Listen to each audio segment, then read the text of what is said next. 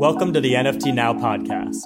Every Wednesday, we speak with trailblazing artists, collectors, and technologists about how NFTs are redefining the creative economy and how you can be a part. I'm Sam Heisel. I'm Alejandro Navia. And I'm Matt Medved, and we're on a mission to empower the creators of culture. Welcome to the show.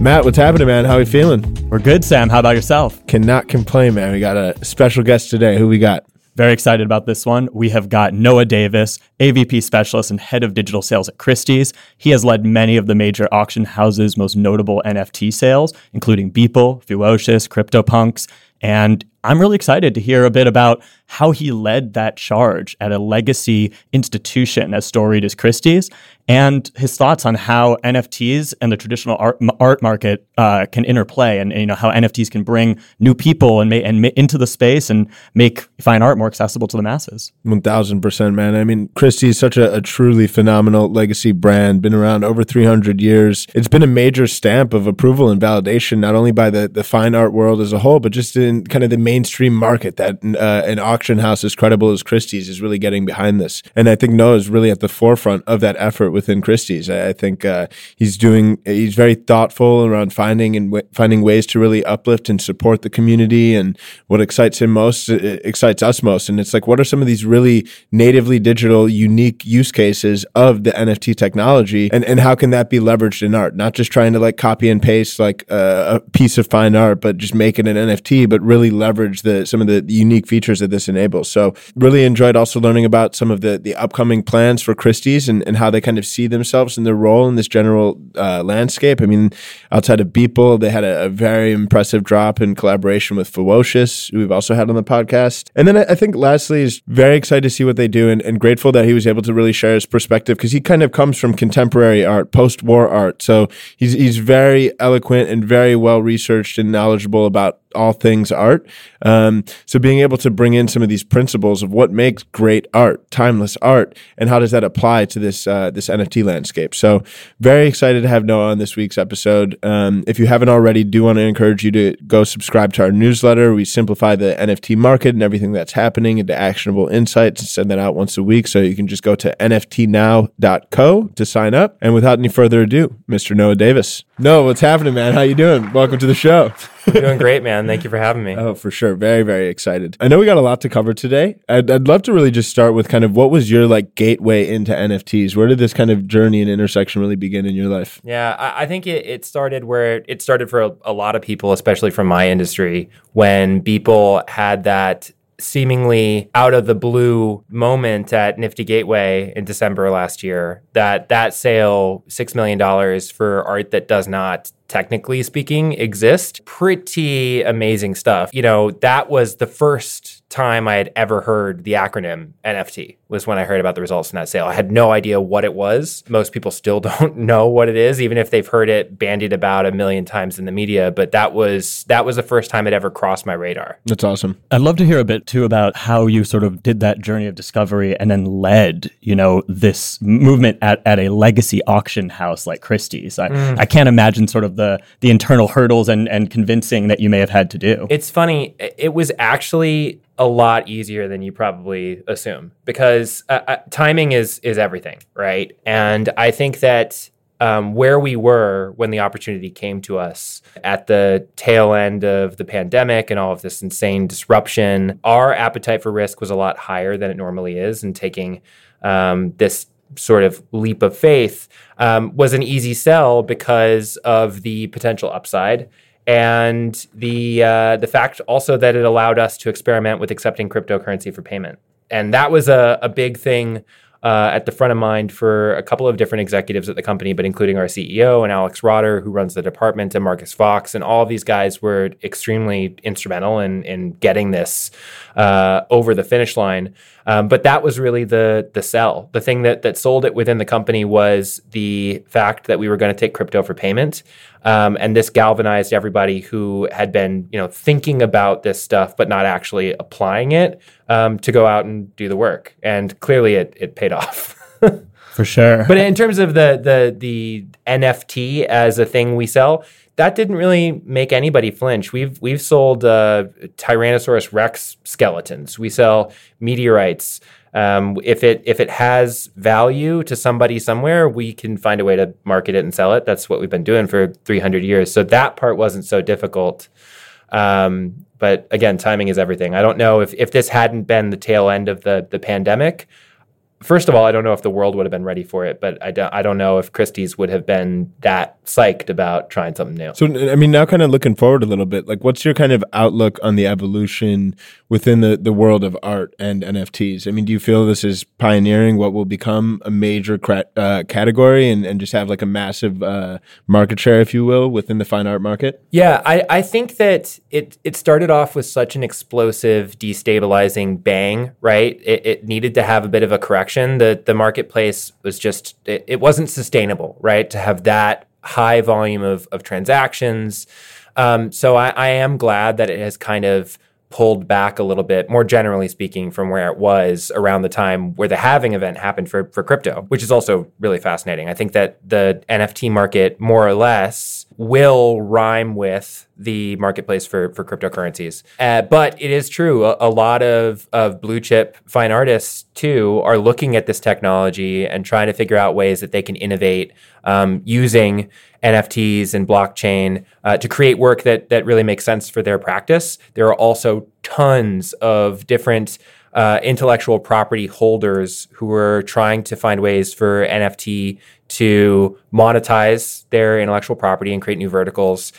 So all of this, I think, a lot of the really exciting stuff is still in the incubation phase, or really just in the very, very infancy of the project. So I am confident that barring a catastrophic world event when the blockchain just falls apart, that yes, NFT will continue to be an explosive category. I'm curious to hear your thoughts too about how this sort of interfaces with the traditional art market, in the sense, do you feel as though NFTs are bringing more people into the art collection world and will actually make like fine art more accessible to buyers? Yeah, 100% I do. It's interesting because a lot of people have been asking about, they don't use these terms. I use these terms because I think it's fun. But the two different sandboxes, right? You have the sandbox that has existed for hundreds of years. We have all of the contemporary art collectors playing, building their sandcastles and whatnot. And then you have this new sandbox that just appeared out of nowhere for the NFT-based art collectors. And that was already a very sophisticated sandbox as far as sandboxes go by the time we got involved.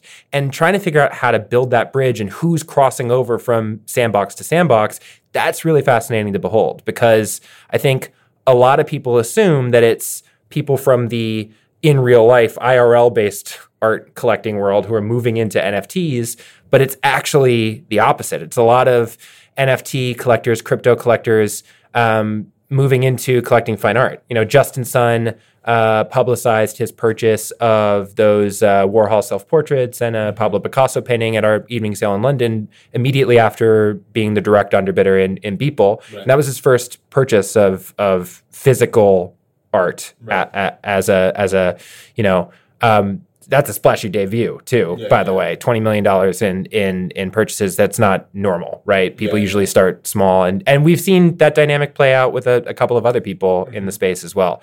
There have been some purchases from classic collectors, traditional collectors of NFTs, but it's more common, from my perspective, to see NFT collectors collecting real art. Yeah. Well, physical art. Right. Do you feel like, within kind of purist, more traditional fine art community, what do you feel the response has been? Obviously it's hard to go against a lot of the market signals, like you were saying, and like this is clearly something that needs to be taken seriously. But do you feel like there's been hesitance and pushback and illegitimacy from some of the purists? Yeah, it's actually the most polarizing thing that I have ever seen happen to art since street art. The thing that gets closest to it is the sort of apoplectic reaction that some people had to the explosion of KAWS and Banksy, because it was seen as something that was so divorced from the intellectual values of 21st century blue chip art. And that's where it gets really interesting, where you see that so much about art collecting in the market is about virtue signaling and about collecting and promoting art that aligns with your worldview and your values. And so you've seen a lot of hay being made, some of it valid and some of it not so valid, about the aesthetic merits of crypto art and NFT-based art.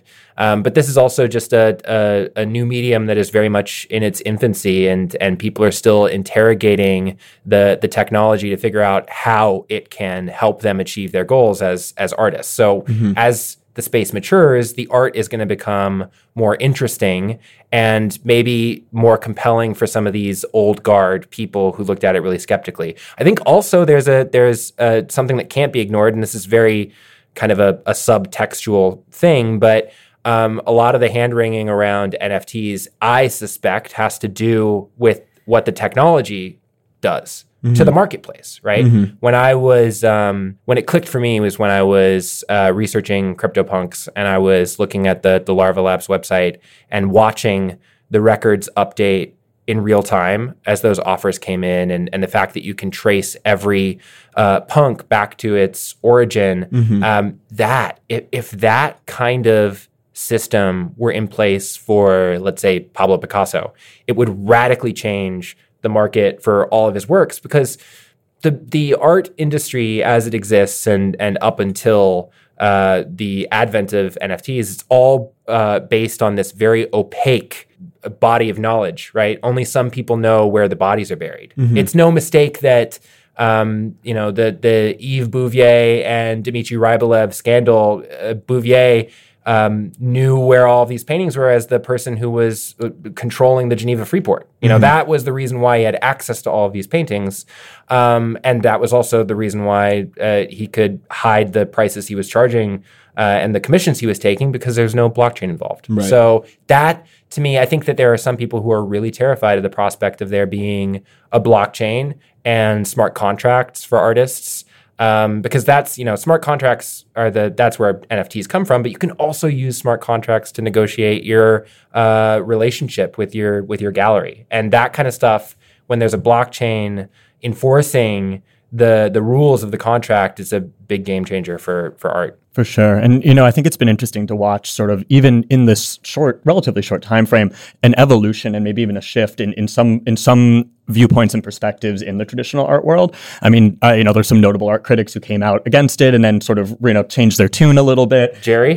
And, I think that, I'm curious to hear, I'm sure you're having so many conversations with the traditional guard of the art world. How are you sort of positioning NFTs and sort of, how are you explaining it to them, to those who don't really understand it, and alleviating some of those fears? Yeah, I don't try to alleviate fear, because that's a Sisyphean task when you're dealing with the art world. It's a very it's set in its ways. You don't try to teach the old dog new tricks, right? What I spend most of my time doing is explaining to people what makes a good NFT.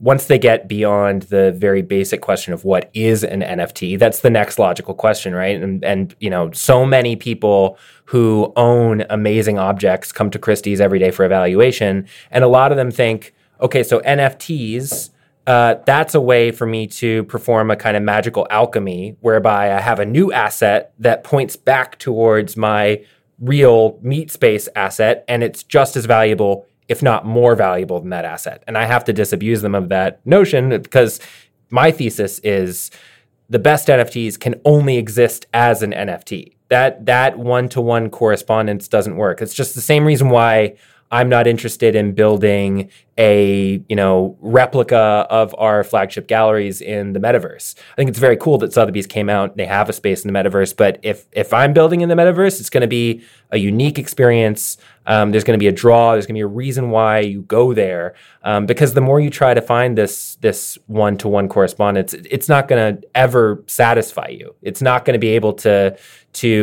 replicate the real life experience. And that's why I have Goya, therefore NFT does not work. If you have something like in the case of the Warhol Foundation, They had these amazing digital drawings that Andy had made on a Commodore computer in the 80s. We know that he wanted them to be collectible, but there just wasn't a means for digital art to be viably collectible at the time. And we helped the Warhol Foundation to create NFTs of these artworks to make them finally collectible, which was Warhol's vision. That's the kind of stuff that really makes sense. We wouldn't have tokenized just any Warhol. We wouldn't tokenize any Picasso.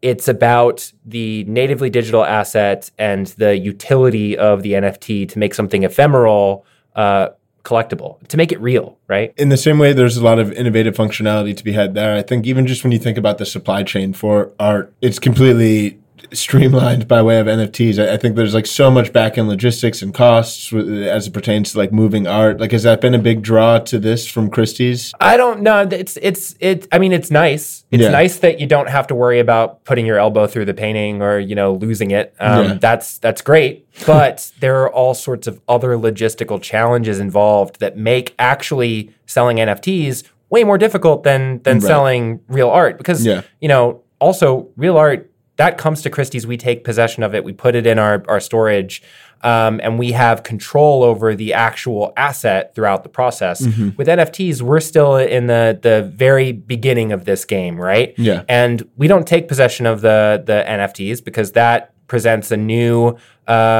risk for us, right? Right. And we talked about appetite for risk earlier. We're not going to, the business is not going to introduce any new risky variables into the equation. So that transfer of the token is very manual, and some of the transaction is happening off chain. And all of these things are stuff that I want to, do away with. I want it all to be on chain if possible. We're going to find solutions for this stuff. Mm-hmm. But for now, there are no insurance providers out there who can help you out with the liability of holding and transferring tokens. Set aside the liability of minting the tokens yourselves. There's all sorts of legal gray areas that will be defined one day, but it's going to be via somebody making a catastrophic error. And that we don't want that to be us, right? So it's still very manual. It's still very time-consuming and difficult. We're basically, I'm asking, I have to remind myself all the time, I'm asking everyone else at Christie's to learn this new language that I've picked up relatively quickly, but that is foreign to everyone else. We were still asking for letters of reference from crypto exchanges from our new bidders to confirm their balance until very recently. And I had to explain what an Etherscan is and how all this stuff works. It's like things that the blockchain already does for you, we're still doing ourselves because that's the way we've always done it. Right. And that learning curve is steep. Mm-hmm. Yeah, for sure. For sure. And, it's heartening to hear that, there wasn't as much internal resistance, to establishing this. But I'm sure that there were some unexpected challenges that came up along the way whenever you move like a legacy auction, how something like into the future like this in a very, very short amount of time. What were some of those those lessons learned or kind of like challenges that you didn't necessarily anticipate? Well, I think the coordination between all of the support departments, and I have to be really, really great. I'm very grateful, right up front, I'll say that. Like I have no illusions about the kind of gravity of the ask here to ask a corporation that has been doing what it does for 250 going on 300 years and is the best in the world at doing this stuff, to ask them to change their tune and to be flexible and accommodate this new client base. That's huge. So, getting our communication streamlined, ensuring that the people who are helping put on these auctions understand what it is that we're selling. To get to sell NFTs and to administer the movement of the tokens and all the logistics involved, even the bookkeeping, all of that, you need to have a pretty fundamental understanding of how blockchain and crypto works. And, that's new for most people at Christie. So that working with the client services team and the accounts team, the credit department, the legal department especially, because there's all sorts of question marks in this stuff. And again, shout out to the legal department at Christie's. I love you guys because they've been doing a lot of extra work. Even our consignment agreements have to be completely rewritten, all of our terms of sale, stuff that I take for granted as the art specialist. who's really just focused on the art and the salesmanship, there's a lot of nuance behind the scenes. Yeah. Fun times. Wild, wild west right now. Your legal team is like, yeah. I know. It's like, I have to pick my battles, right? Because I know I can tell when they're feeling exhausted, and I'm exhausted too, right? So, but they don't have the same kind of proximity to all the activity on the front lines. So I have to be, cognizant of that. It's a team sport, ultimately. So, I mean, as the kind of the art specialist, I mean, I know kind of contemporary art beyond just digital sales is very much one of your realms of expertise. When you think about, I mean, I love how you mentioned street art and how that there's kind of a analogy or metaphor there. When you think about the journey of adoption into the more traditional fine art world, there still might be plenty of purists that are kind of pushing back against it, but regardless, it has really gotten a lot of credibility. What are interesting takeaways from that evolution and how that kind of made its way into more adoption that you see and that the kind of the NFT world can learn? Well, I think interrogating the technology, and I've used that word interrogate before, to dig it a little deeper into that, looking at what NFTs are and how they facilitate commerce, finding ways that dovetails conceptually with your practice is really important. Mm-hmm. Seeing ways to use NFTs beyond just tokenizing a static digital image or a photograph. There are artists who are thinking about unlockables in the real world using NFTs, or people like Async who are building NFTs with these really dynamic layers. Mm-hmm. There are some artists who are thinking about NFTs that will crowdfund, basically, mm-hmm. their more ambitious projects. That kind of stuff is really fascinating. I think that really what's going to be the tipping point for the fine art world is a true unmistakable work of poetic genius that's executed via NFT-based practices, mm-hmm. Using a non-fungible token to realize something that is truly a revolutionary work of art, dynamic, narrative, and complex, but in a way that is also legible, that is approachable. There are a few people working on stuff that could fit the bill, and I think I'm really excited to see where this goes, right? Mm-hmm. Because there will be that kind of epiphany moment for the wider art world, the same kind of epiphany that I had looking at Larva Labs, but it will be more about the aesthetic values, mm-hmm. and the way that NFT allowed the artist to do something super compelling that they wouldn't have been able to do otherwise. Right, for sure. I think one of the things that's really exciting about NFTs and smart contract technology is, the secondary sales royalty, which, it's become like 10% has kind of emerged as industry standard in the crypto art world, mm-hmm. Allowing, the original creator to share in the value as their value accrues and as their pieces change hands. I'm curious if you think that will ever be adopted more widely in the traditional art world. And yeah. Well, at 100% it will be.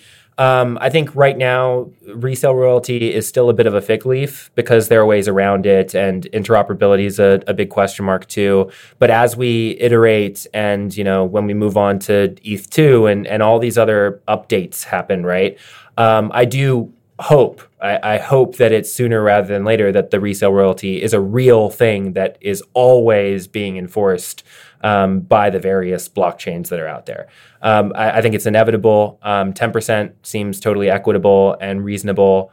America, certain states in America have tried to make resale royalties a thing, California most notably, and in France they have the droit de suite. But I guess the Supreme Court determined that we're just like so capitalist that resale royalties are communist. I don't know. I don't think that should be the way it works. I think that artists should be compensated for the growth in value of their work.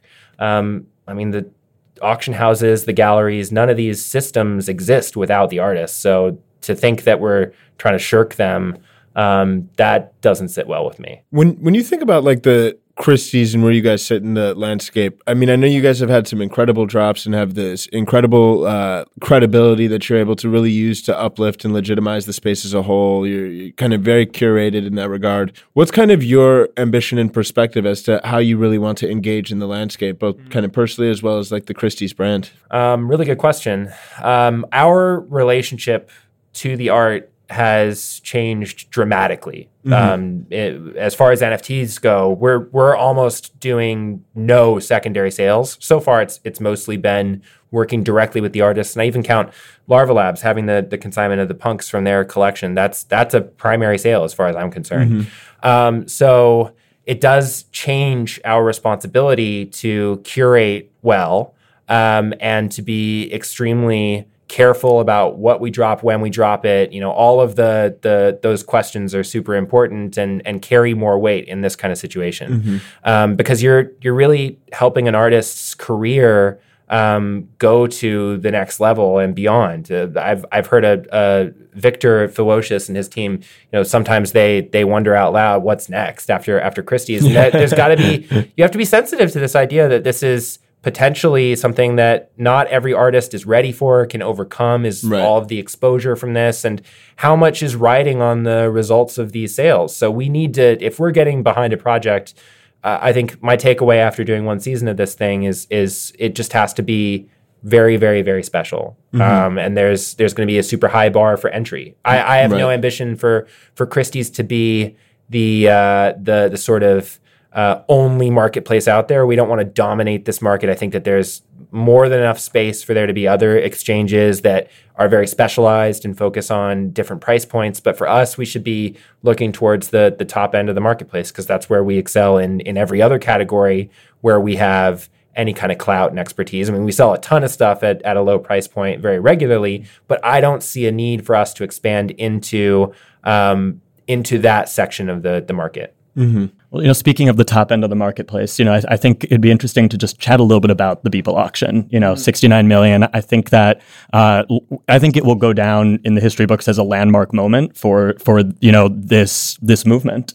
And so and you were at the forefront of that. So I would love to hear a bit about like how that came together, what it was like to live through that, and then also the aftermath, how that changed and perhaps empowered or enabled you to be able to pursue the other like amazing drops and auctions that you've pursued at Christie's. I mean, it was very disorienting and incredibly fun. I remember when the sale opened up for bidding, and to step back a little bit, before I worked on Beeple, I became specialized in contemporary art. Thanks to being the head of the First Open sales in New York. First Open is the online-only category for post-war and contemporary art. So I ran those for something like 3 or 4 years, and I grew that category from what was basically, no offense, Christie's, but like a digital garage sale sort of the stuff that we couldn't move, and it was very bad material consistently, to something that actually was a revenue-making vertical for the department, and where we featured increasingly more expensive art. We went from doing like $200,000, $400,000 in profits to recently $1 million, and in that neighborhood. So that's a pretty explosive leap. So I was very fortunate to be there when we sort of gained our footing and to help guide us in the online only sales. And in that capacity, I was the guy to bring Beeple to, because I'm the digital sales guy, the online sales dude. So yeah, I've been through a ton of online only auctions before, and I've never experienced anything like the opening of the bidding for Beeple. Typically, bidding when you open the sale is extremely lethargic, and the lowest value stuff, the low hanging fruit, gets plucked first, right? So it's the stuff that has $100, $1,000 bids that goes, and nobody bids on the top lots, the marquee stuff, until the last 24 hours or even a couple of hours left on the clock. But with Beeple, there were a few weird things that we did. One was publishing estimate unknown. There was no estimate published. Usually at Christie's, there's a range or there's estimate on request. And those are the only two things we ever publish. Estimate on request is the sort of pretentious signal that if you have to ask, you probably don't need to know. It's too expensive, right? It's like a very prestigious estimate. Estimate unknown was a winking nod to that, but also an honest assessment of the art. We really had no idea what it was going to sell for. I would have been happy with $1 million, to be clear. And I even asked Maker's Place, Ryoma, who we collaborated with on the sale. I said, what is this going to make? And they said $1 million. And my eyes were like as wide as dinner plates, because I thought that was a crazy number, and it turned out to be 69 times that. So yeah, when the bidding opened, It was an absolute explosion of bidding. My laptop and my personal phone and my work phone, they all lit up like slot machines. I was at home. I was at my apartment at home. This is before I started going back into the office. I was ordered to go back in the office because I became so annoyingly busy that my wife didn't want me home anymore. But yeah, I was at home. My computer blew up. My phones are blowing up. And I pushed my chair back and stood up and kind of looked at the screen and had this holy shit moment. And yeah, I mean, those next 14 days were crazy. The only reason that the bidding stopped at $1 million, it went from, to be clear, it went from $100 to $1 million in 8 minutes. That's psychotic amount of bidding. But the only reason it stopped at $1 million is because that's where the threshold was set for new bidders. So anybody who wanted to bid after $1 million was going to need to get cleared financially to continue bidding because we didn't want to have a canceled sale. This is, again, learning curves, right? That's when we started asking for letters of reference from crypto exchanges from people. So it was really fun, really, really wild, very interesting. I got to work really closely with Metakoven and his team throughout. Justin was working with somebody else. I mean, these were all new clients too, right? We had 40 plus bidders in the sale, and only 3 of those bidders were previously known to Christie's. So not only is that a crazy amount of bidding right up front, but the dynamics and the identity too of the bidders, who are mostly younger and brand new to us, that's crazy. So yeah, it was totally nuts, unprecedented, very hard to navigate, and I'm very glad that it all worked out. That's such a wild journey. And then now I don't specialize in. I still can speak fluently about post-war and contemporary art, but my day-to-day, I'm only considering NFTs, and that's all I eat, drink, sleep, NFTs, basically. Yeah. Truly fascinating. Such a remarkable moment. I mean, I remember the world froze, at least the NFT world, and then, I mean, it just created massive waves into mainstream culture. So beautiful to see how that happened. And yeah, I think the day after Beeple closed, I had close to 500 new emails in my inbox, which is crazy because like a busy overnight email quota for me is like 50 or 60 emails. Yeah. So that was like... it was insanity. It was insanity. Yeah, for sure. No, and then, I mean, it's awesome too now that it definitely has forced people to really wake up and take this seriously within the fine art world. So I'm excited to see how that continues to evolve. In that vein, like, I mean, from what you can share, like, I know you spoke a little bit to some of the inner work, some of the things that are exciting about the space, but from your perspective, like, what can you share about what you're hoping to accomplish and foster within Christie's in the coming months and years? Yeah, I just want to tell amazing stories. Mm-hmm. Ultimately, what I find most rewarding about this, beyond the success for the artists and seeing them so happy with the outcome of the sales, is getting access to really amazing people and getting to tell Victor's story, especially. Like, Victor is the perfect example of this. Somebody who would have never in a million years made it to Christie's, and before the advent of NFTs. Mm-hmm. There's something to the consensus mechanism of a blockchain too, which when you apply it to art is much more democratic. The people show up at auction who deserve to be there, right, who have the community behind them. Now, I wouldn't have put Fewocious in that spotlight if I didn't know that he was ready for it. And the way you know is because of the consensus of the community. Mm-hmm. And so that's really special. Identifying the next Victor and introducing them to the art collecting world, that's really important. Yeah. And that's what I'm looking forward to is very thoughtfully choosing who to work with and having really impressive art to share. And the secondary sales, I think that's of interest for sure. I want to work with collectors too when it makes sense, but I still want for what we're doing right now with NFTs to be more about working directly with artists, and kind of promoting the community for the community. I'm also I'm interested too in exploring other verticals for NFTs as collectibles and different intellectual property and that stuff.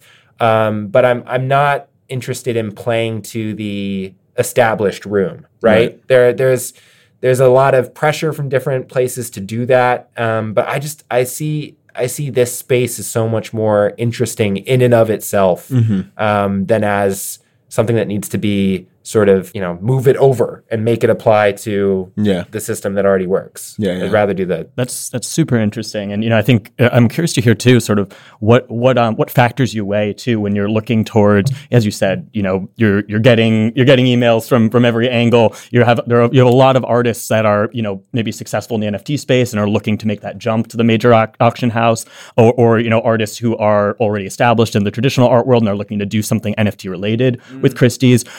What are those factors you look at when you're deciding, when's the right time and the right story to tell when looking at artists? Well, I think what you have to be aware of what you don't want to, right? Like the last thing you want is to have Rod Stewart makes a rap album kind of moment. Like it has to make sense as an NFT. It needs to pass that test, the same test I described with the Warhol NFTs that we minted.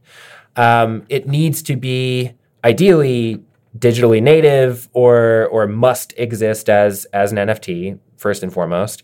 But there also has to be an established audience who are very passionate, and there has to be a community around it, or there should be a community around it to make it truly exciting and galvanize people. And I want there to be an emotional beating heart to the work, for there to be a story to tell.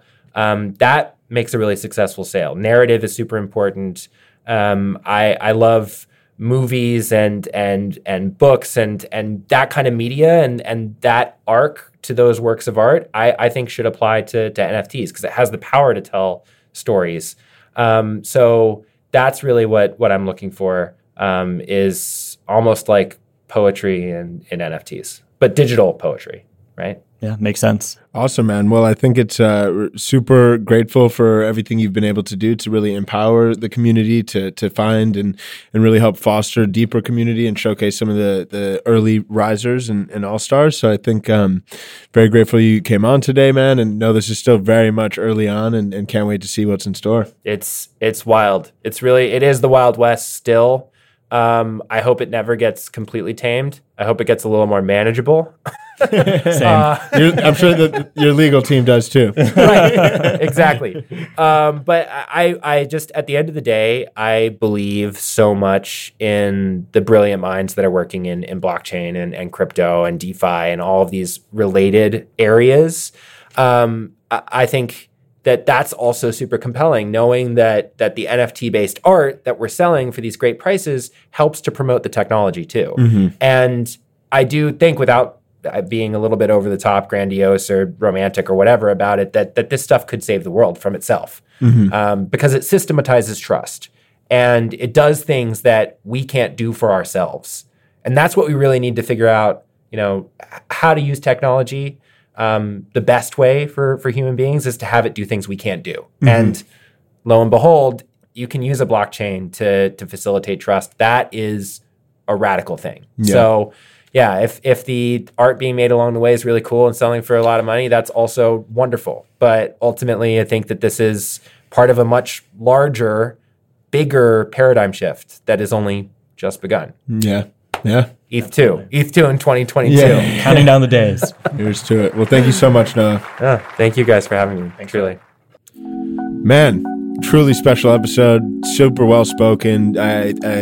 Very not somebody that's really engaging in the space just to help Christie's turn a profit, but really is deeply inspired around the practical applications of the technology, both for the art world and far beyond just art. So I'm super grateful to have had him on the show. Super grateful for his contributions to the space as a whole, and feeling very energized and excited coming out of that conversation. What stood out to you, Matt? Absolutely. I mean, I think it was so interesting to get his perspective and his expertise as applied from the traditional art world to this new emerging space that is now really turning everything upside down. I loved hearing the blow-by-blow of the Beeple drop. And, as I said, I think that's going to be such a landmark moment people will look back on for decades to come. And for him to have been leading the charge there, it was great to get his perspective. And I was really heartened to hear how optimistic he is about the secondary sales royalty in the traditional art world, because I think that has the potential to be absolutely game-changing for artists, to empower creatives, and that's what we're about. Yeah, for sure. No, I personally enjoyed too. and kind of even just brought it up, because outside of just using NFTs and blockchain tech to sell NFTs, I mean, there's tons of practical application even in the everything else they're selling. So absolutely. Cool. Well, great show. Great co-host, I have to say, Matt. It's a pleasure. I do what I can. Yeah. And most importantly, great listeners. So thank you guys for tuning in. As always, we'll be back next week. Until then. See you then.